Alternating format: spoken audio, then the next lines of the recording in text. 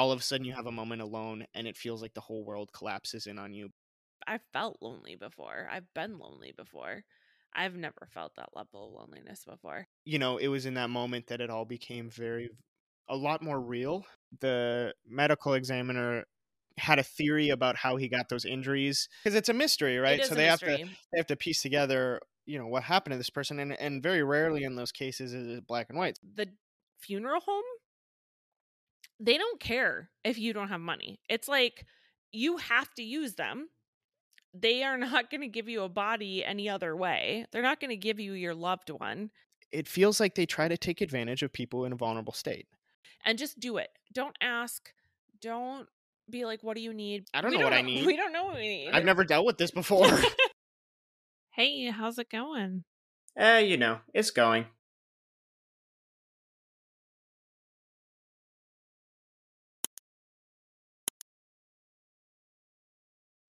So day 2. Day 2. I don't even remember waking up that morning. No, like I said, it was. It's all been that whole first week all the way up until the funeral, which was the following Saturday. That whole week and a few days was all a blur, Except all jumbled there's like together. specific things that you remember, but it's just like, I think with all trauma, like it's maybe not always in order. You remember specific key details, but it's like you have to try to figure out the timeline and put it together. Right. I don't remember waking up that day, but I do remember that day I think we had 60 something people come through our that house. was later in the day. Yeah. I don't remember anything up until people started showing up. And I think people, like I said, people stayed the night at our house as well. A few people, not like a lot. Yeah, but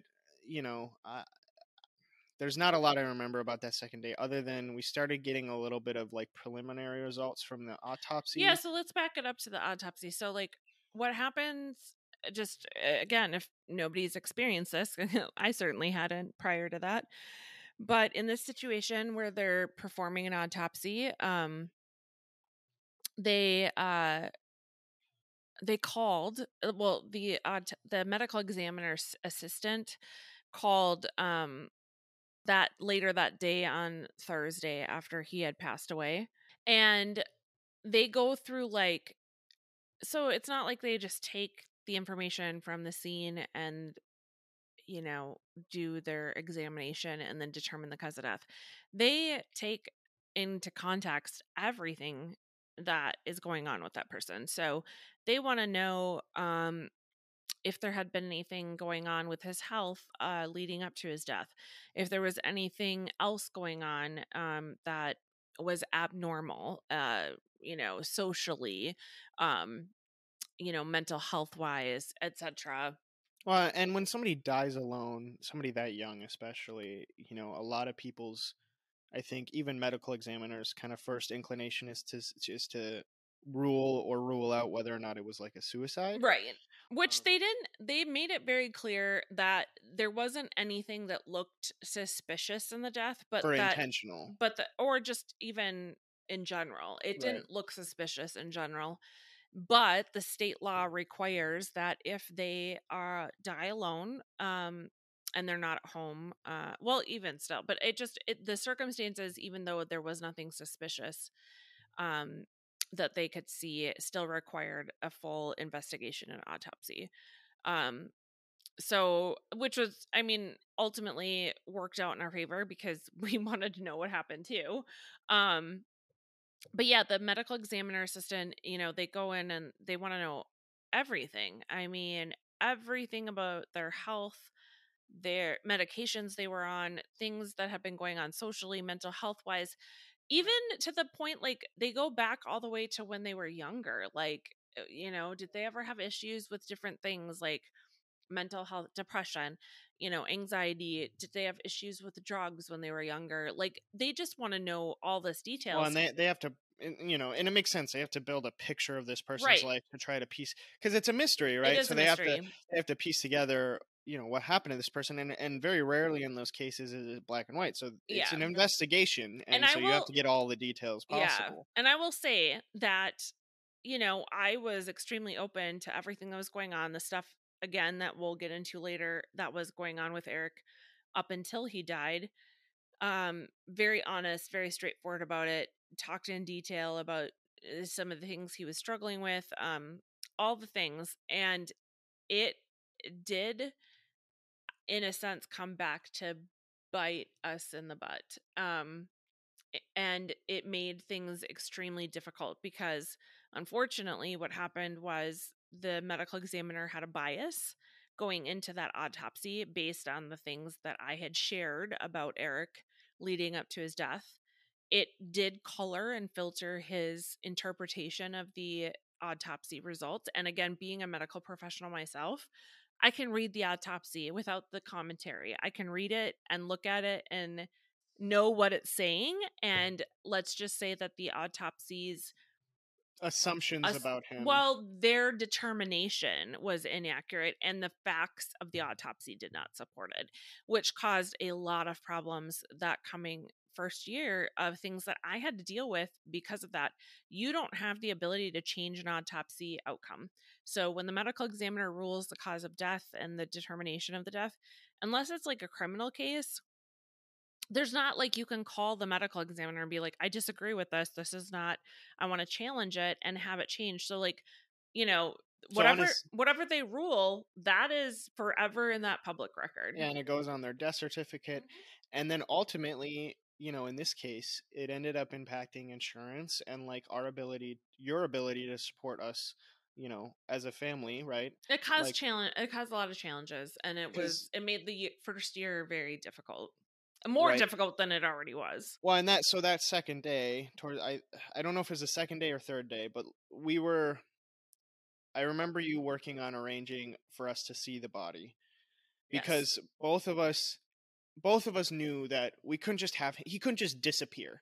Like, we had plans to cremate him, but just based on his own wishes and our own kind of beliefs around that stuff, or what we prefer. And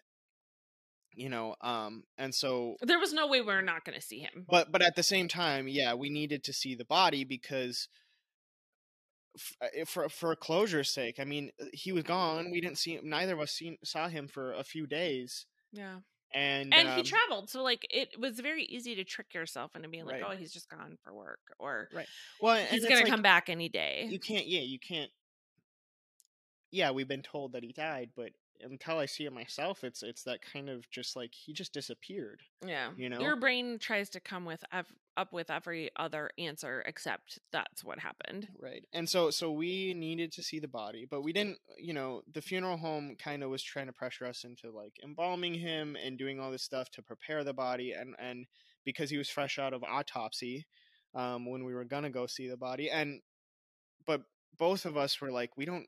First of all, we don't want him embalmed because that's a lot of extra money for us to just cremate him anyway. I didn't want him to look like he was sleeping either. Like, Right. I needed to know he was gone. And again, it being in the medical profession and working on the cardiac floor, eventually in the emergency room, just we're exposed to death. It's not like it's a shocking thing in terms of like we knew what to expect what we were going to see. And you did at this point. I hadn't seen a body like that really, but we really and they were heavily advising us to not see the body. No, they weren't heavily advising us not to see it. They were heavily encouraging us to have preparations done to the body. Right. They didn't want us to see him as was post autopsy, because it can be traumatic to see somebody, like after an autopsy they do the Y cut, where they peel everything back, and then post autopsy they stitch that back together. Yep. And then like he also had that gash in his head, so they had to they had to check his brain and look for bleeding. Yeah, they he has an incision, they removed his skull, they investigated his brain. So I get it, like, again, the intention is good.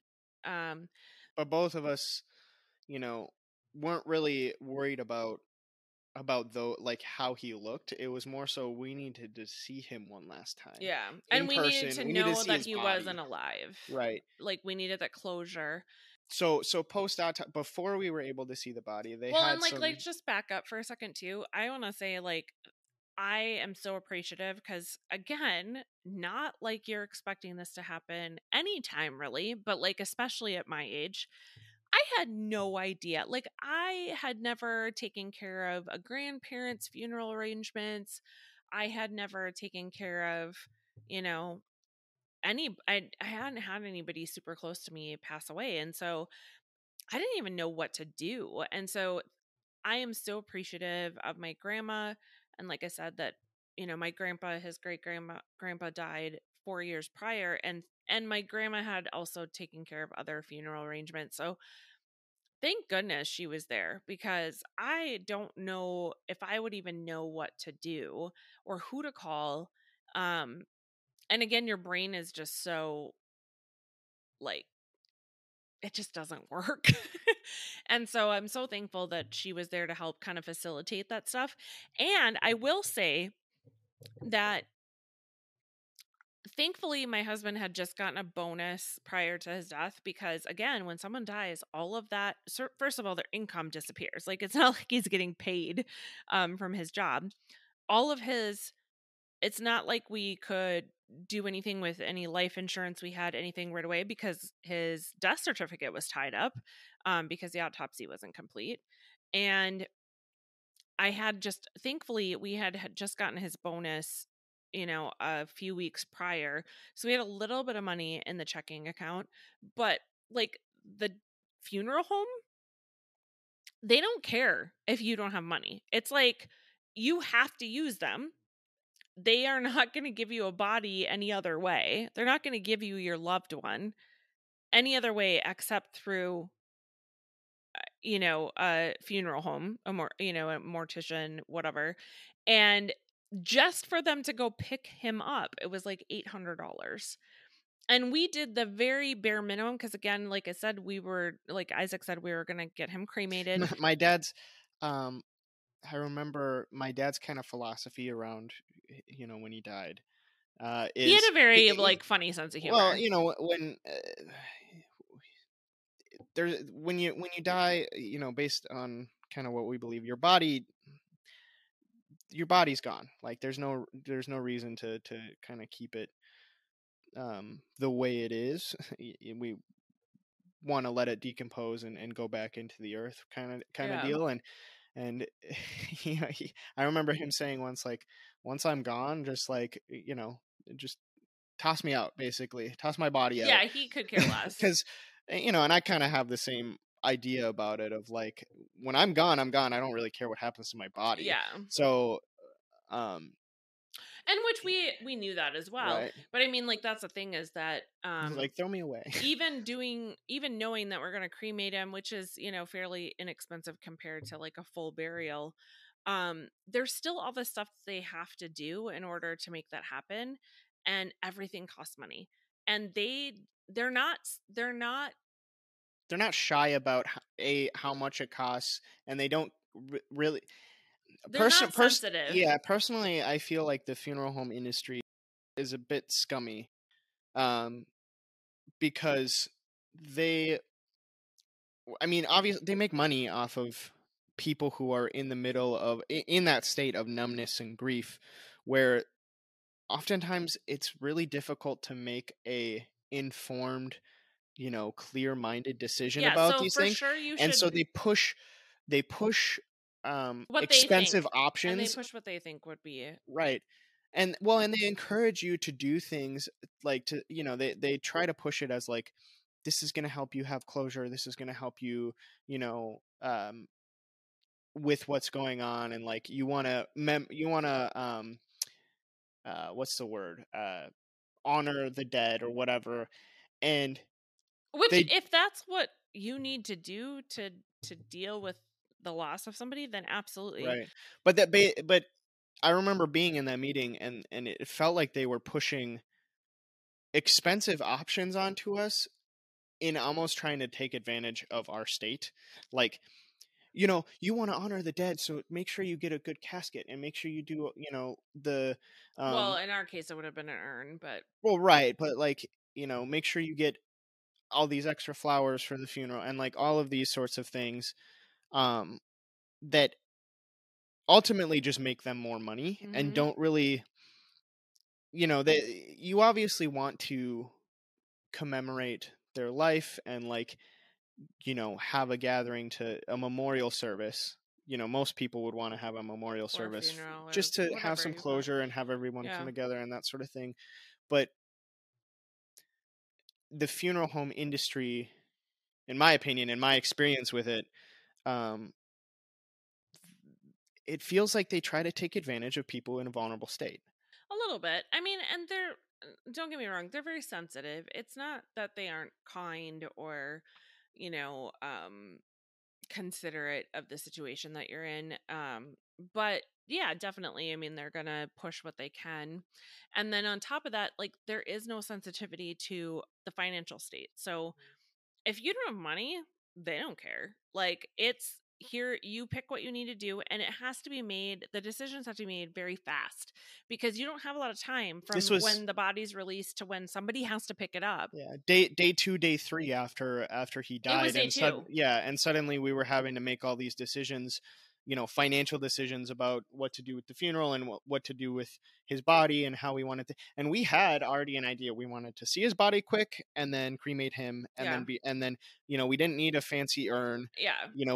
We wanted it as ashes, but like we didn't really, we maybe would get an urn later or whatever. We didn't really need to spend a bunch of money through the funeral home to do But that. even still, I mean, at minimum, it costs thousands of dollars just for the minimum to take care of his body, to see him, and to cremate him. And we didn't, I'm sitting here thinking from a practical side of things, like, okay, and again, I worked, but it's not like I'm going to work. It's not like I'm going to work after this just happened. And I don't know. I mean, stupidly, I thought, oh, I'll only need a few weeks off, which was completely moronic because I needed a lot more time off. Especially in the field that you work in, where you're having to take care of other. I mean, you were just you in were a general, nurse there's just on a no floor. way. There's just no way the Right. brain's gonna work. I really feel for those who have no choice and they have to go back. And you were in nursing school on top of that. I was in nursing school. Thank God I had the people that I did surrounding me in school, because I would have not made it through. And to me, it was like I didn't want to redo the last semester because I was 5 weeks away from graduating. Right. Like there's no way. And I don't know that I would have finished nursing school if I had put it off and like tried to restart it, because it's horrible then, but it gets worse before it gets better. And the best thing to do is to do those things that you need to get done when you're in that state of shock. But I think the big thing that I'm trying to say is that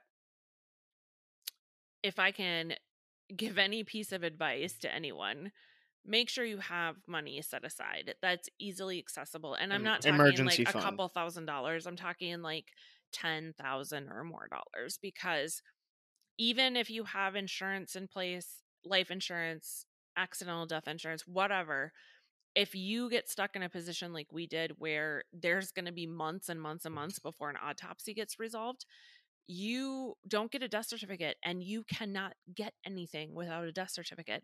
We had a death benefit through his company, and they were so amazing. They were willing to just take a legal affidavit that like I was testifying that he had died, and they released that death benefit, which was not a ton, but everything helps enough to get us through a little bit of time. But like, yeah, I mean, literally nothing. You don't have access to anything without a death certificate. And so, yeah, in the funeral home, they're just like, okay, this is what it's going to cost. And, it's a significant chunk of money, because it's not like your bills go away either. Like everybody wants to be paid. And they're just like, and you try to explain to them, like, this is what's going on. And, I am not saying I don't want to pay you, but like, can we have more time? And they're just like, well, you can have like a month to pay it off. Like, that's it. That's the max. And so on top of having to make all these decisions, you're shocked. You're trying to come to terms and grips with, the things that are happening in your life. And then on top of that, you have to figure out like, okay, like, how am I going to pay for all of this? Because unfortunately, as much as you'd like to be nice about it, like nobody cares. Yeah. They really don't. Like people do, but they don't. Well, especially people who, are in the industry. Like people who have business, like anything that has to do with your bills, like nobody cares. Yeah. Yeah, there's not a lot of empathy on that front. Mm-mm. Now, in those days following as well, we had a lot of people come to our house that second day, and a lot of lovely people. We had like 60 people Yeah, that we had second day, which people is who bringing us food and making sure we were taken care of, shoveling our driveway, salting our sidewalks because people were coming through, bringing us flowers and just being there with us. yeah. A lot of family, a lot of people from our congregation. And had we not had our congregation, I don't know what we would have done. Like, it would have. It was such a huge support system for us. Really was. And yeah, I mean, the people that were there for us through that were impressively amazing. Yeah. I mean, they took care of everything. It wasn't. They took care of the funeral. They took care of us. They made sure we had food. They made sure that our house was taken care of. Yeah. People were cleaning and doing our dishes, and like people really came through for us in those first few days, especially that first week or two. And then you also have people that kind of show up that you don't have you're like, why are you here? It's not that you don't have a great relation, but like people who are not super central to your life, or don't, like the congregation, that's one thing, because those people, like, even though we're not close to every single person in the congregation, we share a faith. We're there on a regular basis. Like, we're in a part of this group. And then there are people that kind of show up out of the woodwork where you're just like, like, but also you're in that time where you just need every bit of support that you can get, that you also are so appreciative and so thankful that people are just showing up for you. Yeah. Should we get into the actual like viewing, or should we talk about kind of the preliminary results of the autopsy next? I think, well, the preliminary, we had our theories. Right. So again, our autopsy took 3.5 months to get back with the actual results, but it was like they came back with some physical stuff fairly quick. The preliminary autopsy came back like the next day, because they completed it Friday morning, and we got his body back on Saturday to do the viewing. So by Friday afternoon, they had preliminary results. Yeah. And so some of the stuff that came out of that was he had 2 or 3 broken ribs on the side where his chest. I believe it was 3. Yeah, on the side where his chest was bruised. His left side. He had that gash on his head. There was no like also brain kind bleed. of on the left side. It was like here, and then there was no like brain bleed or anything like that. He had a 75% occlusion in one of his coronary arteries. Yeah, but it was not the cause of his death. Yeah, and neither was the broken ribs or the little laceration on his head. And we also lived in Minnesota, which was icy in the winter. It was winter. It was still March, winter time, so it was icy outside. And the medical examiner had a theory about how he got those injuries, and they said that it was somewhat consistent with somebody slipping on the ice and maybe landing on their side or landing on the curb or maybe landing on his elbow or something to get the broken ribs at least. It was very kind of shocking to us because he wasn't a clumsy person. He didn't get into fights. He wasn't a person that sustained injuries ever. Like, I think he broke his foot once. He broke his ribs once as a kid too. Well, he fell off a roof. I mean, that was, yeah. But I mean, just as an adult, like, I mean, he broke his foot once when he was like in his early 20s. But like, I remember that because I remember he worked at New Flyer, he didn't he like take off his cast after because he had to go back to work and he didn't. He just started a new job, so he like he was like, I'm not gonna tell him I have a broken foot. And so he just like toughed it out, and he was in pain for weeks and weeks and weeks. Probably messed up his foot real bad. Probably. But yeah, he wasn't a guy that like had injuries, so like the injuries were very shocking to us, and we were even more shocked to realize that he didn't. Like, they had nothing to do with why he died. Yeah, they were like, he has all this weird stuff that happened. Like, he obviously has broken ribs, and he hit his head, and he's got this occlusion in his heart, and he had that tooth infection, a few days prior. Because that was one thing that did cross our minds as, again, working in the medical field. There is incidences that happen where you have a tooth infection and it can travel down into your heart. Yeah. And so because of the fact that like he had been found laying on the floor, and that it was like, okay, did he like try to get up and like collapse or have a heart attack or something like that. Well, and even with the occlusion in his artery, it was like maybe he had a heart attack or just had enough of like an occlusion to cause him damage, and Yeah. then he died from that. But even they said, But they well, just that were like, no, it yeah, had nothing to do with, and they can tell all that stuff. I mean, mhm. again, you know, when we did actually get the report and we're able to read through it, yeah, you can see all that stuff. And so then we got some details as well about what the scene looked like his Mm-hmm. hotel room, and they found really the only like prominent things were that he was found on the ground next to his bed, Face down, face down, like right next to his bed. right. And then he was still dressed. was still fully dressed. He had They estimated that his time of death. So remember that night, the night before we found him, or you know, that we found out that he was dead. We I had tried to call him between 7:30. We know that he got back to his hotel room. His last swipe in was 7:40 p.m. and they suspected at that point he had died around 10 p.m., 10:30 that night. yeah. And And then they so found him in the and then and we found him the next day around 10:30 in the morning. And so like we knew all that, and that he was fully clothed, that he mhm. had fallen next to his bed, He had his or that he was on the floor he had anyway. his antidepressant pill bottle next to his bed. No, it was actually not next to bed, but it was on one of the tables. Yeah. And they didn't really know how much was missing from that, so there was kind of some speculation that like maybe he overdosed on that. But he also had some bigger cans of beer, like I think it was two I don't know, it was like 20 plus ounce. yeah, it was the bigger ones, the Yeah. tall ones. And then Yeah. he had about not a 750 ml bottle of vodka that yeah. was, they said there was only like about an eighth of it left. Yeah. But mind you, he had been there for like 4 days. Right. So, and Which is still a lot to drink in that amount of but time. also he entertained clients. I mean, granted, you know, In his room, it was kind of it probably not as likely, but I mean, it wasn't out of the realm of like, again, you know, sometimes you look at that and you're like, I don't know. But then also, you know, we don't know the time that the amount of time it took yeah, him to drink that much, but you it know, just and left then a lot of there was kind questions, of is like, what well, it did did. he mix his antidepressant pills with his alcohol intake And not like think about it. yeah but also he had broken ribs, like if he slipped on the ice outside, Did was he he? trying to like self-medicate for the pain? Yeah. You know, there was all these questions.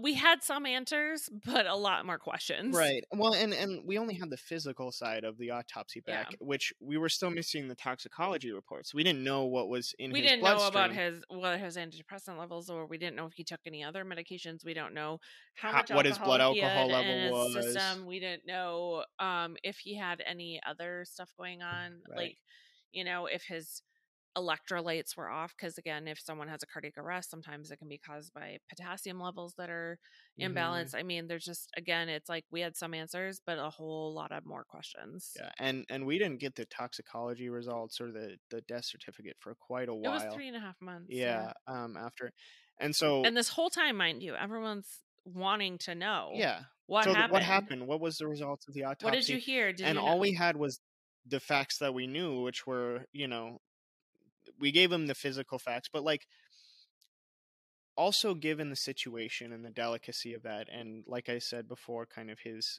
wanting to protect him and his reputation, because if we didn't know his we didn't know exactly the cause of death, and we didn't want that kind of level of speculation going around all of the people that knew him.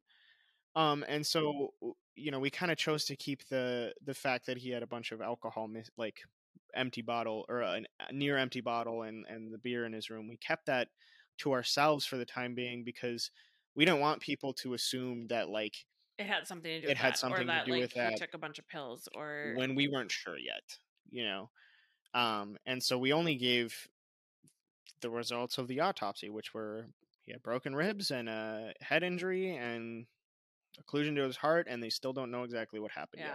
And it was difficult too, because here we're trying to process all this, and we don't really have anyone to talk to about it, because it wasn't anyone else's fault. It was our choice, in the sense that we felt that it was the right thing to do to keep some of that information to ourselves At until least we until knew we what was knew for going on. sure.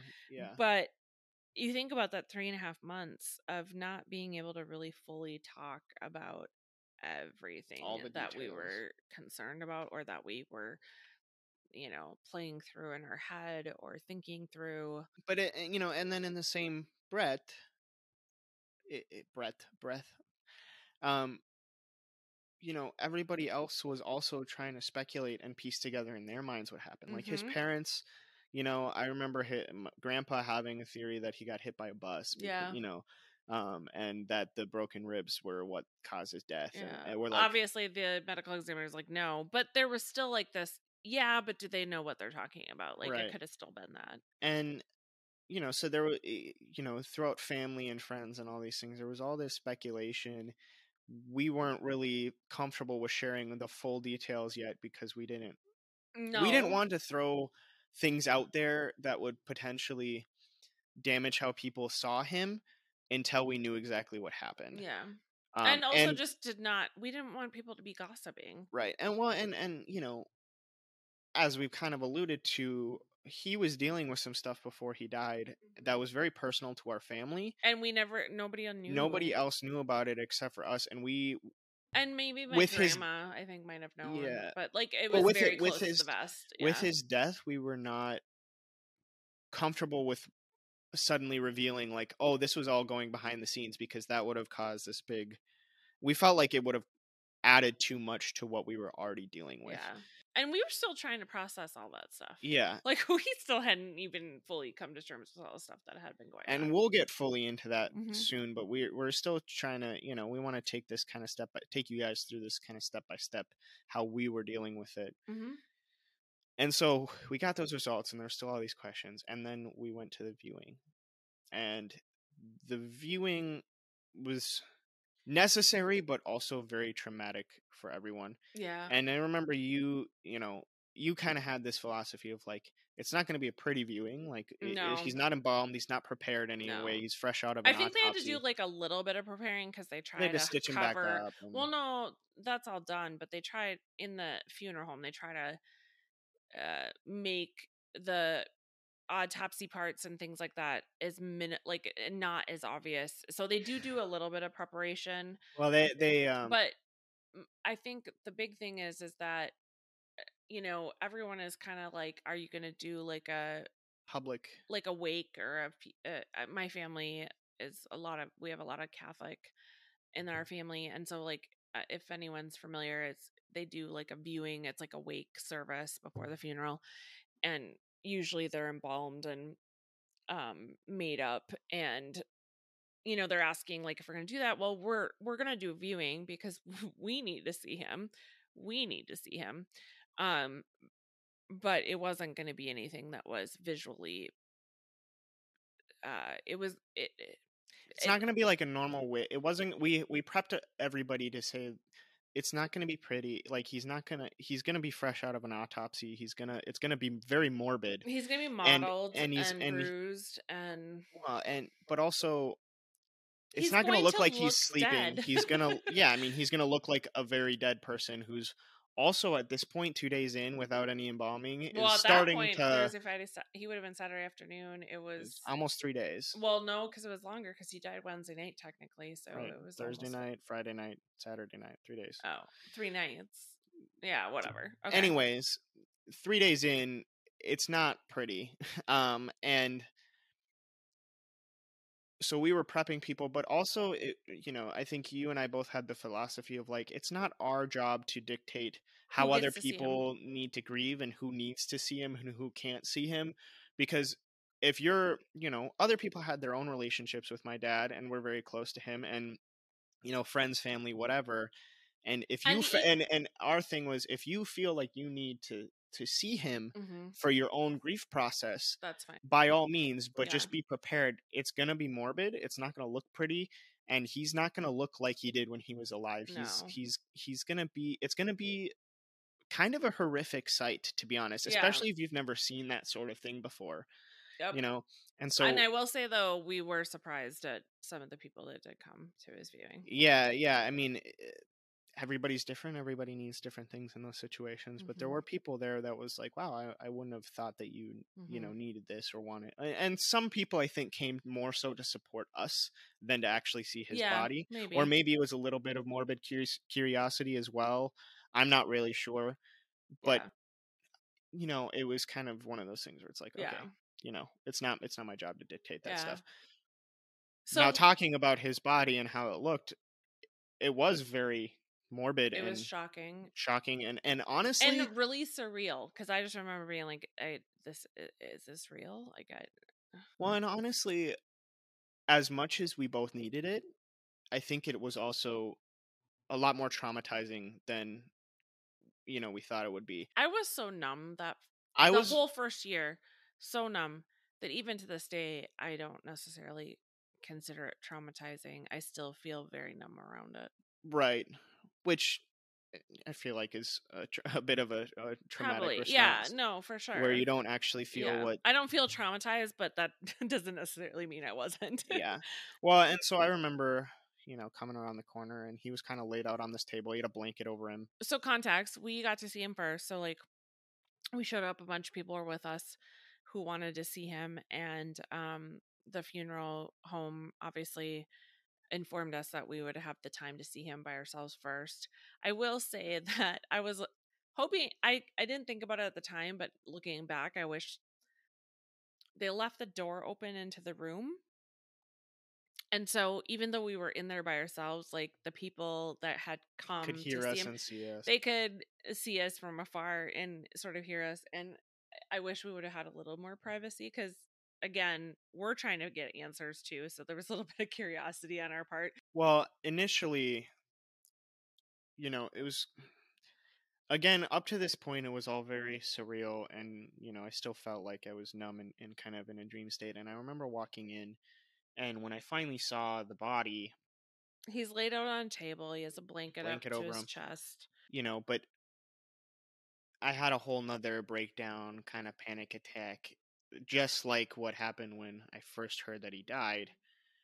And it took me, I mean, it went on for a while where I couldn't get out of that state. Yeah. And not that that's a bad thing. Like, that's a very natural reaction. But, you know, it was in that moment that it all became a lot more real as to what was happening, you know, which was part of the reason why we wanted to see the body in the first place, is because it still didn't feel real. And there was that little bit of closure, you know, and so, but then, you know, people started to kind of trickle in. And as, I don't know what your first reaction is. What was your first reaction to seeing Dad? It just is a constant state of like, I can't believe that I am dealing with this right now. I can't believe that this is my life, you know, at this moment in time. But then we had all these questions about his death and like the autopsy and all of these things. Yeah, like, we still didn't have a lot of answers. Medical people, so there's kind of curiosity. Yeah. So it was a bit morbidly, as other people are looking at his body and kind of having their own moments and breakdowns and things.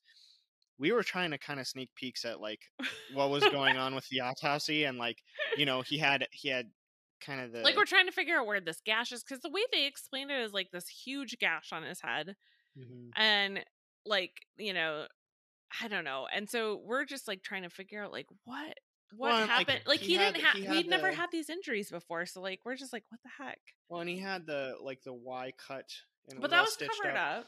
Yeah, but I still, you could still see the top of it. No, you couldn't. There was a few staples that you could see. Maybe I didn't notice that. I just remember like it being very clear and obvious that they had tacked his eyes down, which is very common if anyone follows any sort of funeral home. And on the left side of his head, he had that cut like all the way around. Well, because we couldn't really see the gash. They took his skull off, but he had bruising. Because he had bruising on his temple, bruised and swollen. But I don't know if you remember this, that he had like a chunk of eyelash missing. Oh, from it would have been his left eye. I just remember looking at it being like, again, I've been married to this man for 19 years. I sleep with him almost every night. I know him inside and out. and he had like 2 or 3 eyelashes missing, just chunk in the middle, and I'm like, that was not there before. Also, And the worst thing that they did, um, oh my goodness, is so they they messed up his hair so bad. so They gave bad, him like a comb over kind of hair, like they so combed his bad. hair flat, and he just Strict part down the middle, and so over to like the we're side, crying, but we're also laughing at him because because he would be so mortified. yeah, we're like if he saw how he looked right now, he would be Well, so upset, he had short hair, he had a beard, but he would wear his hair like messy on the spiky and top, messy. and his driver's license very clearly showed that.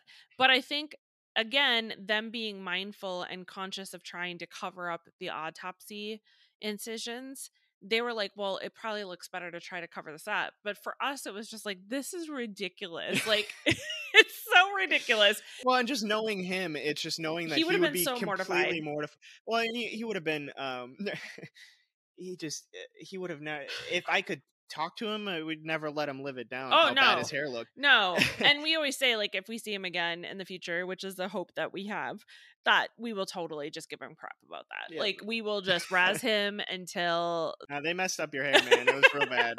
Yeah. You looked like a total dork, you know, on the table where you were, you know, you had no control over it, but you looked like a dork. Yeah. And I Total mean, comb over. Just, and it was like a sharp, very defined part and just like flat.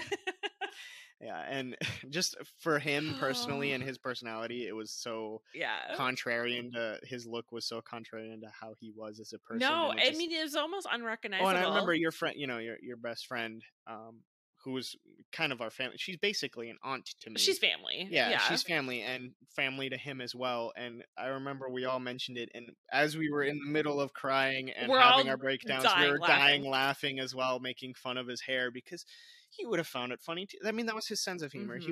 We all razz each other and made fun of each other, and were sarcastic with each other because that's just as a family and just It's how we he were. was. I mean, that's who he was. He was a sarcastic, funny, deadpan kind of person where he would make jokes and then just wait for people's reaction. Yeah. And he was very subtle about it, but you know, he liked to make fun of people and but like in a it was always with love. Yeah. And it was never malicious. It was just it's who he was, you know. And people, if they weren't paying attention, they'd catch it because it was just very subtle. He's very subtle about it, and so if you knew him or you were paying attention, it's just those one-liners. I tell you. But we would do, you know, that was his sense of humor, and that was imprinted on me, and that was what you loved about him so much, and so like, you know, it was kind of that thought of, oh, it would be so fun to make fun of him about this right now. And to be honest, like we needed that little bit of relief.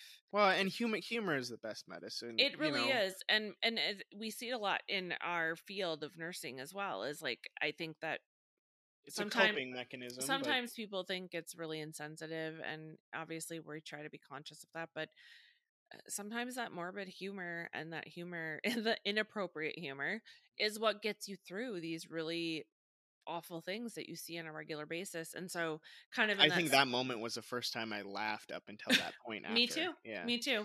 And so sometimes you just need that pressure relief, you know, of like it's just so much and it's so heavy, and so like being, and then you laugh and then you start to cry even more because you realize, you know, like, oh, you know, I would make fun of him so hard and now I can't, and now he's gone. And you know, you go back and forth between that whole, like, you have a moment of laughter, and then you realize it almost makes you realize how much worse things are because he's not here anymore. And it, you know, and so it was, those moments were very, very tough for the both of us. I mean, and it continued for that whole week after, where, you know, it was all a blur.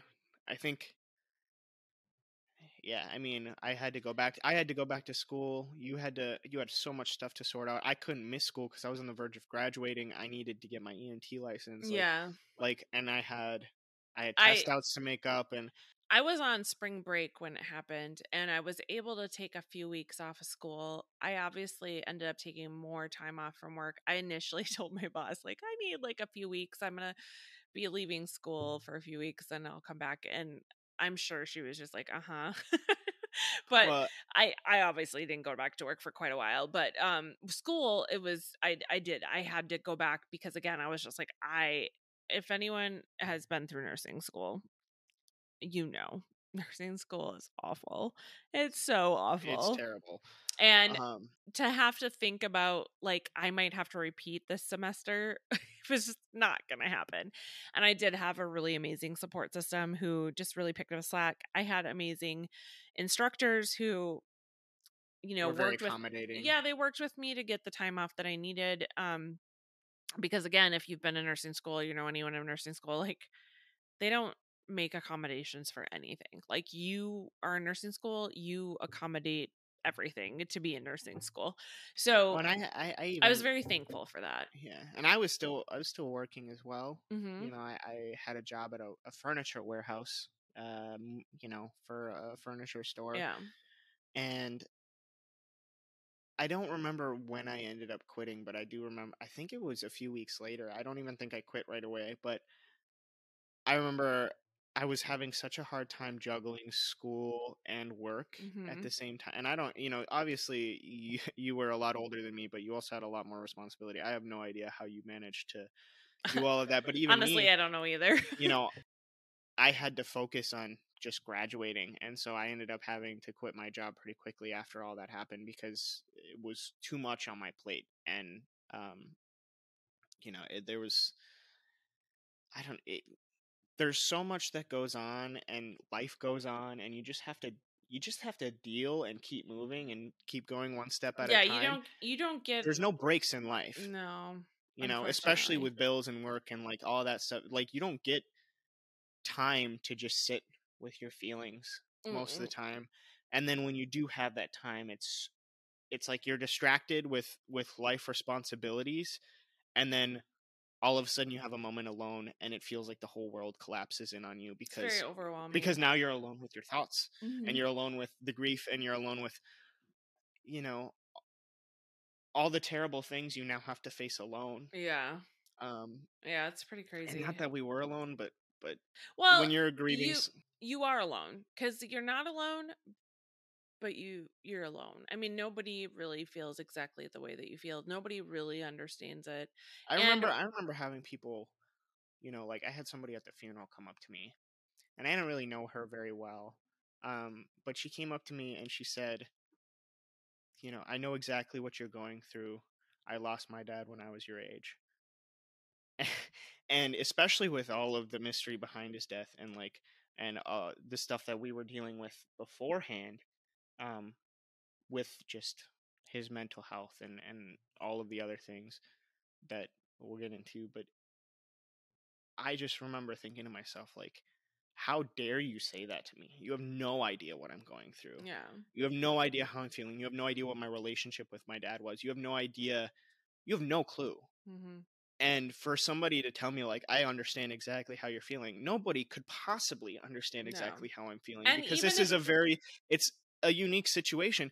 And anytime somebody has a death like that, it's impossible to fully empathize with them, yeah, because, and you this might is have something that something I've learned. similar, Yeah, but you'll never know exactly. no, because you can't live in somebody else's brain. You can't live in their body. You can't You don't know. have the exact same relationship with that person. Right.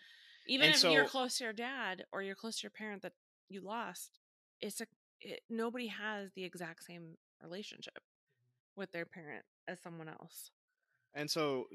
in terms of, a lot of people find it very difficult to deal with somebody when they've lost someone, because there's a bit of awkwardness to it. I mean, I have experienced that with other friends and stuff who've lost a grandparent or whatever. Um, and prior to this happening, yeah, now having dealt with it myself, I know what I would want to hear, and so I'm a lot better at comforting others. But for someone who's never lost someone that close to you, it's very difficult to know what to say or how to be there for someone. Um, and it gets awkward. And a lot of people either choose to say nothing because they're afraid of saying the wrong thing, or they're afraid of upsetting you and reminding you of what's going on. Which you can't get away from it. Like, Right. there's no reminder. It's like people are Literally, almost afraid to bring it up because they don't want to trigger you and make you feel and bad. literally to this day, it still is in the back of my mind all the time. It's like, it's never, you can't remind me of something because it's already always Well, there. and this specific event has, you know, for me, I know for both of us, really has completely affected every single aspect of our life since it's happened. Yes. My relationships with all of my friends, the entire way I look at the world, the entire way that I deal with my emotions, and Yep. how I empathize with people, and all of it is completely different because of this that's happened to Well, me. it was a life altering moment in time. Life altering. Yeah, and so in terms of, you know, going back to that moment of like, what do you say to somebody who's going through this sort of thing? You don't have to say anything other than I'm here. Like, I'm here for you. If you need to talk about it, I will listen. I won't, you know, if you want me to you know, be comforting, I will do my best. I But think just I'm here and I I'm will here. listen. I'll listen to you. If you don't want to talk about it, we don't have to. If you do, I will listen. Um, if you want a distraction, I'll be that distraction, and we can go. You know, And I will say that oftentimes when you're in the middle of that and this has happened to you, for those who might want to know how do they help somebody that they care about who has lost somebody, we don't know. We don't know what we need. We're not going to ask for help. Even if we had an idea of what we needed help with, like the effort and the mental capacity that's needed to figure out who to ask and how to coordinate that, it's just so much. You're so overwhelmed. So, like, the best thing that you can do for somebody in this situation is just go, what would I need in this situation? And like, food's great, all that stuff, you know, helping clean the house, all yeah, those things. we had people come over and do help us with chores just to take the load off of our Yeah. life. I mean, You just know, think about practical things, practical everyday life things that people do on a daily basis. And in these moments, they almost become they impossible. can't think about those things. It's too overwhelming. And just do it. Don't ask. Don't be like, what do you need? Because I don't I don't know we what don't I know need. we don't know what we need. I've never dealt with this before.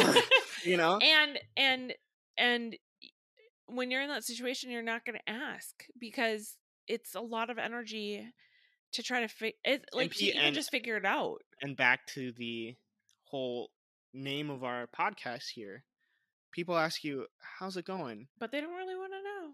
Or you know, it's going. I don't know what life moves on. I'm trying to deal with it. But I don't know. and even like you don't even know how to verbalize it sometimes. You're Right. just like it's so complicated and so overwhelming and so again life altering that you're just like I it's going. I don't know. It's things are happening, you know, and none of it's very good, and none of it's very, you know, it's just I'm it, Hanging in there. yeah, and if that's even possible, and you Right? know, I mean, that's how you feel at the time. and so and then you get the people who do want to know, and how's it going? It's going. No, how's it really going? Yeah. And those are the moments that you appreciate, because that's the other thing. A lot of times when you're in these moments, you respond with something simple like "I'm fine, it's going," you know, things are good, whatever, because you don't want to burden other people with all of your issues. Yeah. And when somebody takes that extra moment to be like, "No, I actually want to know. Mm-hmm. I want to help you." That means so much It does. when you're in this situation. So if you are looking to support somebody out there who's dealing with something like this, just going that extra step and taking that little bit of extra interest to try to be a source of comfort, be an open, you know, a shoulder to cry on, or an ear to listen. You don't have to say anything. That's the thing that people get hung up on, is they're worried about what they should say. You don't have to say anything. Just I'm here. I'm here. I'm here. I'll listen to you if you want me to. I will just be in your presence. Sometimes that's the biggest thing, is All you need. I just want somebody to be there with me, so Because I'm not alone. You're right. Because I don't even know how to explain, and I'm sure we'll talk about this more later, but like especially you losing a spouse, the amount of loneliness. I don't even know how to explain the level of loneliness. I've never felt Well, that in my losing your entire life. life part. You were together for 20 years, losing your life part. You were together longer. Um, you had been together longer than you had been apart prior to that. Yeah, You got I've been married. together longer with him than I had been alive. Than I'd been in before that by myself. Yeah, I mean, and He was your life part. He was the person you relied on for everything in life, and he all of a was sudden he was. not just my husband and the father of my child. He was my best friend. He was my family. He was the person I created a family with. We grew up together. Like we evolved and grew as people, you You know. relied on each other very deeply. We were partners and everything. Yeah. And so, yeah, I mean, it's just all of a sudden you wake up one day and that person's not there. I mean, the very person that I would talk to about these horrific things that are happening in my life or the things that I'm dealing with literally isn't there. So like I'm trying to deal and cope with the things, the loss of him not being here. And the one person I want to talk to about this very traumatic, stressful time I'm going through is the person who is not here. And yeah, so the level of loneliness, it's really indescribable. And I had never felt like that. I mean, I've felt lonely before. I've been lonely before. I've never felt that level of loneliness before. And people will never be able to they'll never be able to take away that level of loneliness, but being there and just being present and just, even if it's not saying anything, even if it's just being there, it does make a difference. It Having that energy of another Yeah. body in the room who has your back and is just there for you. Well, and I think also just recognizing that they don't have to fix it. Like they You can't can't. fix it. Yeah. They can't fix it. Well, And you can be there to but just be show there. your support Mhm. and just to show that you're not alone, Mhm. you know? When I Because that's the worst part is, and we'll get into this next actually, cuz next up came the funeral, Yeah. and that in and of itself was very difficult. But it almost gets worse after that point because then people start going back to their own lives, which Yeah. is obviously, you know, the world moves on, life moves on, but it's that moment when you're left to sit in it by yourself, and you don't have everybody there all the time anymore, To distract you. and it's like after everyone leaves, it's like after you have a bunch of friends over and you're hanging out and like just in general, and then everyone leaves and you're left in the silence, and that kind of in and of itself is a weird moment sometimes. But then having it when you're dealing with something like this, Mhm. like I said, you have all these distractions going on, and then the moment you're left alone with your own thoughts and your own feelings and you just have to sit in it makes you want to crawl out of your skin. It makes you want to be completely numb. And it's everything goes into a blur, and it just feels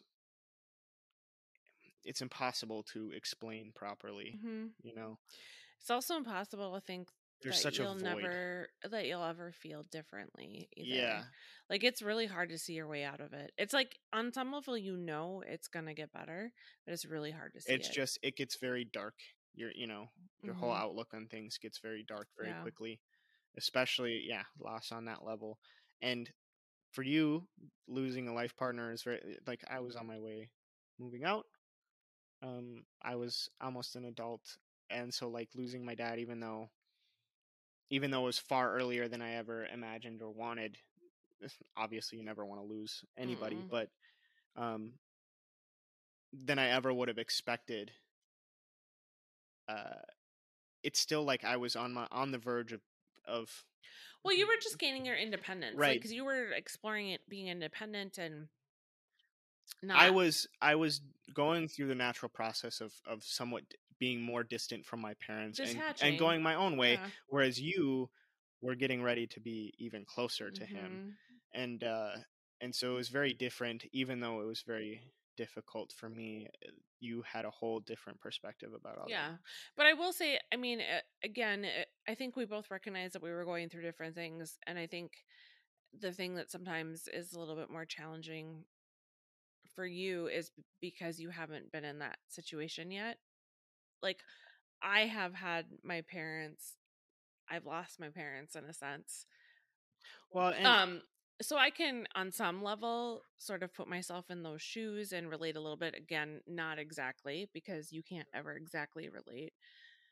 But it's easier for me to sort of be like, I can imagine how this feels. but I have not found love the way No. that you and Dad had it, and you guys were my example of what that should look like. Yeah. Your communication and the way that you guys loved each other, and even though, just as with any relationship, you guys went through ups and downs, but you stuck together in a way that a lot of people in the world, just in general, don't do anymore. And we liked each other. Yeah. Like, very deep. I mean, you love each other very deeply, and not like, even love, but I mean, like, you can love somebody and not like them. Like, we loved each other and we liked each other. and so I even now still have yet to experience that level of commitment and love. And so sometimes even now it's still hard for me to imagine what it's like to lose somebody on your shoes. Yeah. You'll get there. But, in terms of kind of what has happened next in this timeline is the funeral. Yeah. Right? Yeah. And that was insane. It was, Again, a blur. Let's talk about it. a blur and incredible at the same time. Yeah, let's talk about it. Hey, you know how this works. If you like this episode or just like us in general, you can find us at It's Going Podcast on all the things. Don't forget to check out the links in the description. And thanks for hanging out with us.